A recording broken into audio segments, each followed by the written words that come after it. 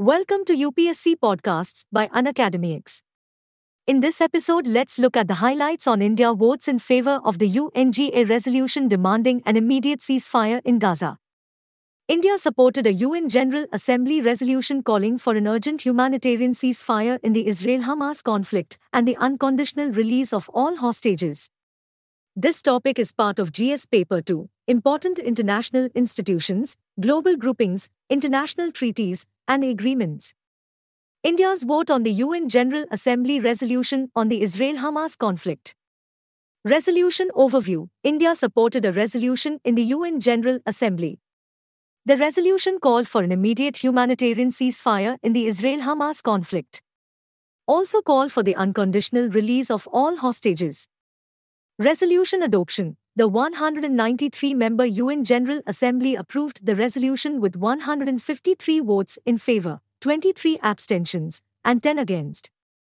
Sponsors and supporters, sponsored by Egypt and supported by Algeria, Bahrain, Iraq, Kuwait, Oman, Qatar, Saudi Arabia, the UAE, and Palestine. Key demands in the resolution. Immediate humanitarian ceasefire in Gaza.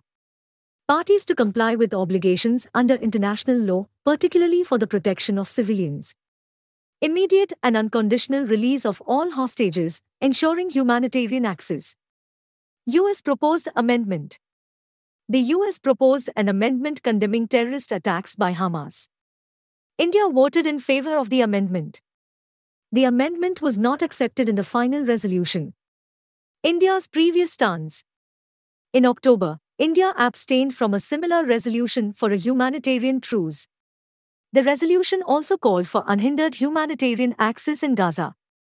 UN Security Council, UNSC, failure. The UNSC failed to adopt a resolution on the Israel-Hamas conflict.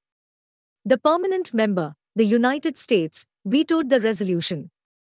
UNSC resolution details, tabled by the United Arab Emirates, backed by over 90 member states.